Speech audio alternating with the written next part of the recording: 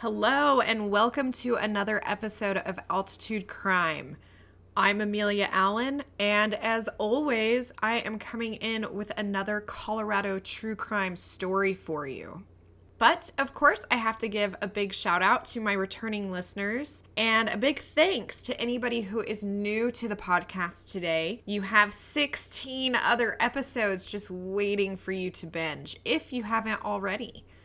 And for both my returning listeners and new listeners, don't forget to follow or subscribe on your favorite podcast platform. That is the only way other people are going to find out about Altitude Crime. And while our little crime clan is growing, I want it to continue to grow. So thanks in advance for doing that. Today is going to be a little bit of a shorter episode, but it is a wild one with a big twist in it, so it is definitely worth covering. Today, I am covering the suicide of Leroy Drythe. Case closed, right? It's a suicide. Move on. But when Leroy's body was exhumed 25 years after his death, it was found that it was not a suicide, and actually due to foul play.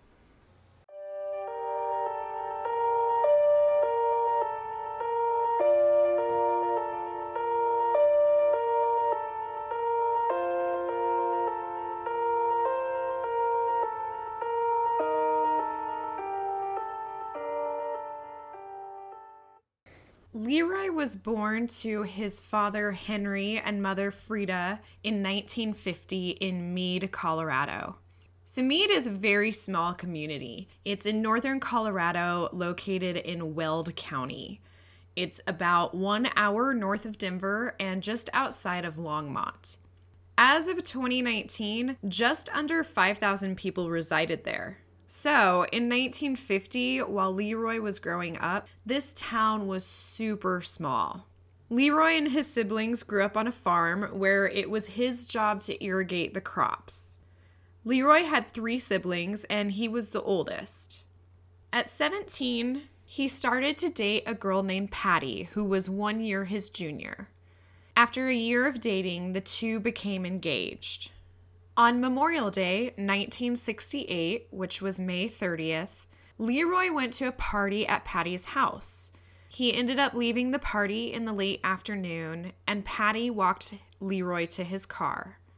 After leaving his girlfriend's house, Leroy rolled through a stop sign and hit the brakes shortly after passing through it. This resulted in 69 feet of eerie skid marks before his car collided with a tree. The tree that Leroy collided head-on with was just a block and a half away from Patty's house. And in horrifying fashion, the tree was also right in front of Meade, Colorado's school. Leroy was killed instantly in the accident. He was only 18 years old. Being a small town, Leroy's brother and father were actually the first to find him. They had just been passing by. His father, Henry, stayed with Leroy, while Leroy's brother, Doug, went to the town grocery store to call for help. Some information is lost as the Colorado State Patrol report for this incident no longer exists.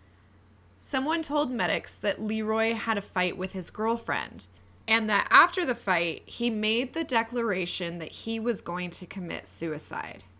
The medic who overheard this, named Delbert Mickelson, relayed this to the coroner as they started their investigation into the case. Once the coroner heard this story, they declined to do an autopsy at all. The story for the death and the scene seemed straightforward. A heartbroken young man who decided to end his life. The coroner wrapped up their investigation in about an hour. According to Kevin Vaughn's reporting for 9 News, the coroner's report read, quote, "Otto struck tree in front of high school. Had left girlfriend's house stating he was going to kill himself and not see her again. Proceeded 2 blocks to accident." Unquote. Whether these were first-hand reports the coroner received or information from troopers is still unclear to this day. But the coroner ruled Leroy's death an auto suicide. Frida, Leroy's mother, did not believe the manner of death from the beginning. She even went to the Greeley district attorney to beg for an investigation. They basically told her she was just a mourning mother and she was turned down for any kind of investigation. Leroy's sister, Vicky, was 11 at the time of his death, and his passing changed Vicky's life forever. While she always knew that something was wrong and that her brother would have not committed suicide, she would have to wait until she was older to push for an investigation into Leroy's death. Her push began in June 1988, 20 years after Leroy's death. She happened to just kind of drop by the coroner's office and really expected to just be turned away and just get nowhere. But the coroner's office also felt that the case wasn't investigated correctly. The current staff told her that auto-suicide was very rare, and they immediately advised her to look into getting a private investigator. Now, this was clearly serious since the authorities encouraged her to look at it and didn't just brush her off like she expected to be. Vicky couldn't afford a private investigator, so she took the role on herself. Vicky took to the streets and tracked down anyone who knew Patty or was around the party the day that Leroy died. She discovered that there had been a fight at the party, but not between Leroy and his girlfriend. Patty's former sister-in-law confirmed that the fight was actually between Leroy and Patty's family. Apparently, some of Patty's family members were not fond of Leroy, and there was some sort of racial tension in the relationship. I haven't been able to really nail this down, but it seems like Leroy and his family were of one race, while Patty's family was of another, and that created issues with Patty's family accepting the relationship that she was in. Vicky's next step in her informal investigation was to locate Patty. She ended up placing an ad in the newspaper asking for Patty to call her, and Patty did. Patty told Vicky that she never told anyone that she and Leroy had fought that day. She also said that the portion of the story saying that he would commit suicide was also not true. But when Vicky tried to push for further answers, Patty was pretty mum. At this point, with what information they had, Leroy's family opted for an exhumation of his body. Leroy's body was exhumed from Mountain View Cemetery in Longmont on August 9th, 1993, 25 years after his death. Leroy's body was then taken to the next town over in Loveland, where medical examiner and forensic pathologist Dr. Patrick Allen did a new autopsy of Leroy's remains. Dr. Allen was the coroner for Larimer County for 36 years. And Larimer County includes cities like Fort Collins, Loveland, and Estes Park, so he definitely had a wide breadth of experience. According to the Unsolved Mysteries episode about this case, Dr. Allen said, quote, "It was immediately apparent that this young man had sustained, actually, 2 incised wounds to the neck, and they were very characteristic of what I see all the time in persons who've received stab or slash wounds to the neck from a knife," unquote. It was immediately obvious that Leroy's death was in no way a suicide. One of these wounds was 2 inches long, which is indicative of a stab. It's basically just the width of whatever object was used to stab the person. The other was 4 inches long and indicative of a slashing motion. This wound cut directly through Leroy's windpipe. This wound along his windpipe was definitely not consistent with a car crash. The wound most likely would have been fatal, but not immediately. This gave Leroy time to get in his car and try to get away from Patty's home. But his death was actually caused by the crash. Another inconsistency was shown in Leroy's death certificate. It had said that his 2 main arteries running up the neck to the face were severed in the accident. But Dr. Allen's findings showed that they were not. Dr. Allen concluded that the wounds were consistent with that of foul play. And after the exhumation and following autopsy, Leroy's cause of death was changed to undetermined. And the case was listed as probable foul play as the investigation was reopened. The Unsolved Mysteries episode I referred to earlier came out in 1996, just a couple of years after the findings by Dr. Allen. But none of the efforts gained the investigation any traction. In 2015, a Weld County Sheriff's detective was assigned to Leroy's case, and they were hopeful that people around town would still be alive and able to answer questions. While time can be hard on people's memories or people can pass away, it can also work in investigators' favor. Sometimes people's alliances tend to loosen when a lot of years have passed, and can cause people to start talking and saying things they wouldn't have many years ago. One main theory in Leroy's death has emerged. As we already know, Patty's family was upset and did not approve of Leroy. So when Patty walked Leroy to his car, it is assumed that he was attacked at that point. Leroy's family believes that one of Patty's family members attacked him and he got in the car to get away. The accident of him colliding headfirst with the tree in his car happened rather because Leroy lost consciousness or did not have the ability to control the car at that point. According to Vicky, she was contacted by Patty again, and Patty said she wanted to discuss what really happened at the party. However, when Vicky called back to set up a meeting, Patty's phone number was disconnected.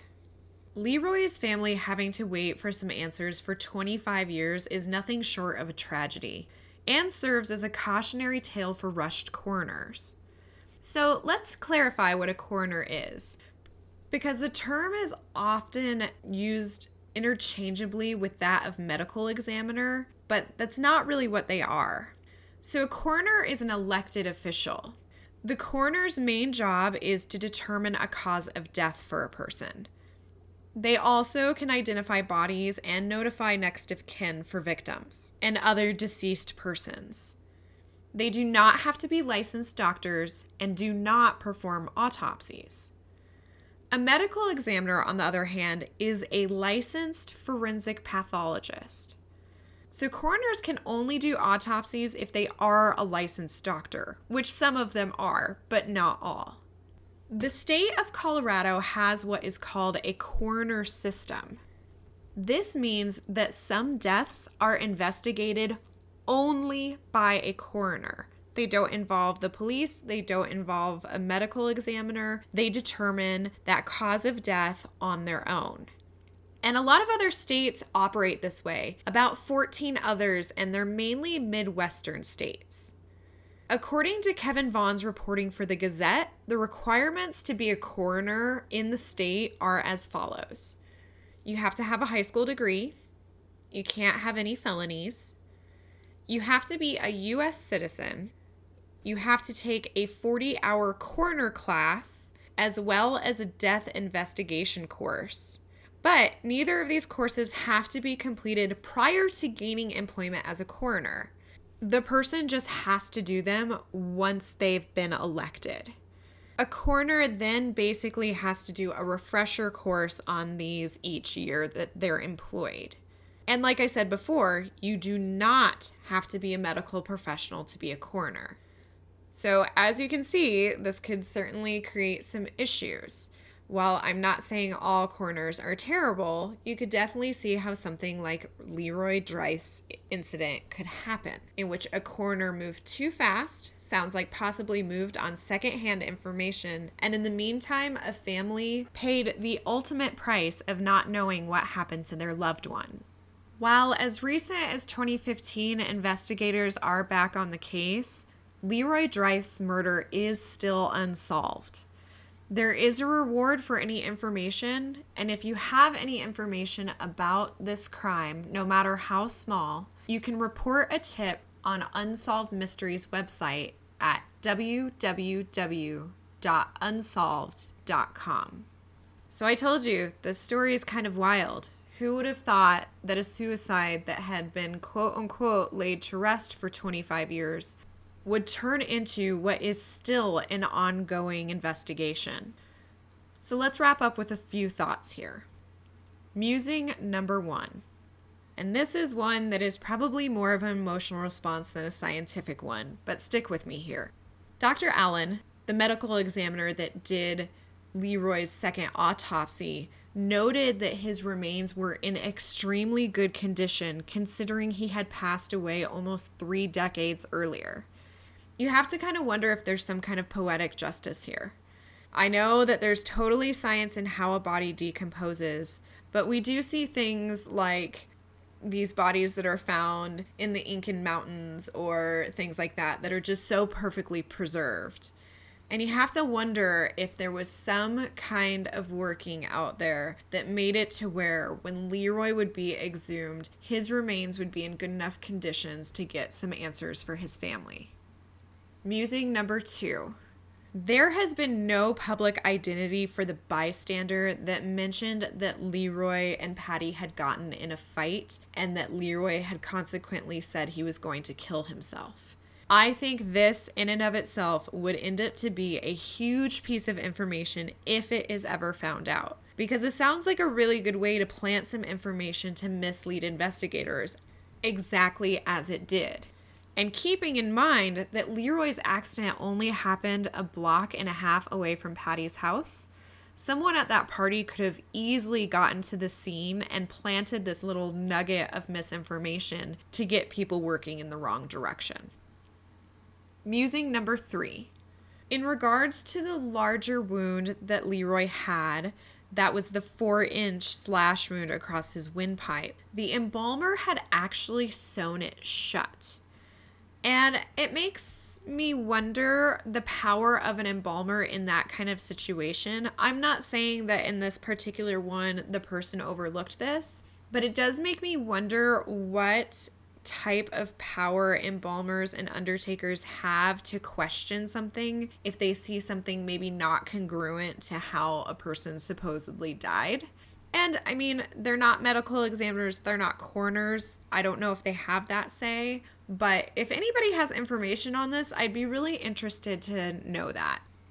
If you know anything or can refer me to any answers, please find me on social media at Instagram at Altitude Crime Podcast and Facebook and Twitter at Altitude Crime. So unfortunately, this is one of those stories where I leave you with more questions than answers.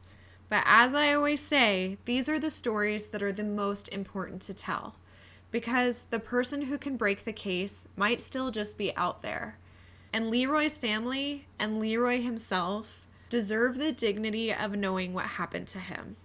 Again, if you have any information on the case, you can report tips at www.unsolved.com. So thanks again for listening. I know this was a little bit of a shorter one, but I hope you still found it interesting. Remember to follow or subscribe on your favorite podcast platform. Connect with me on social media at Instagram at Altitude Crime Podcast or on Facebook and Twitter at Altitude Crime. You can visit altitudecrime.com for source materials and merchandise. And I have one more ask for you guys. I'm really in the process of trying to create a tagline for the podcast, and I just haven't come across something that really fits me or the podcast quite yet. If you have any ideas, shoot them on over to me on social media. So thanks again for spending part of your week with me, and I will talk to you next week on Altitude Crime.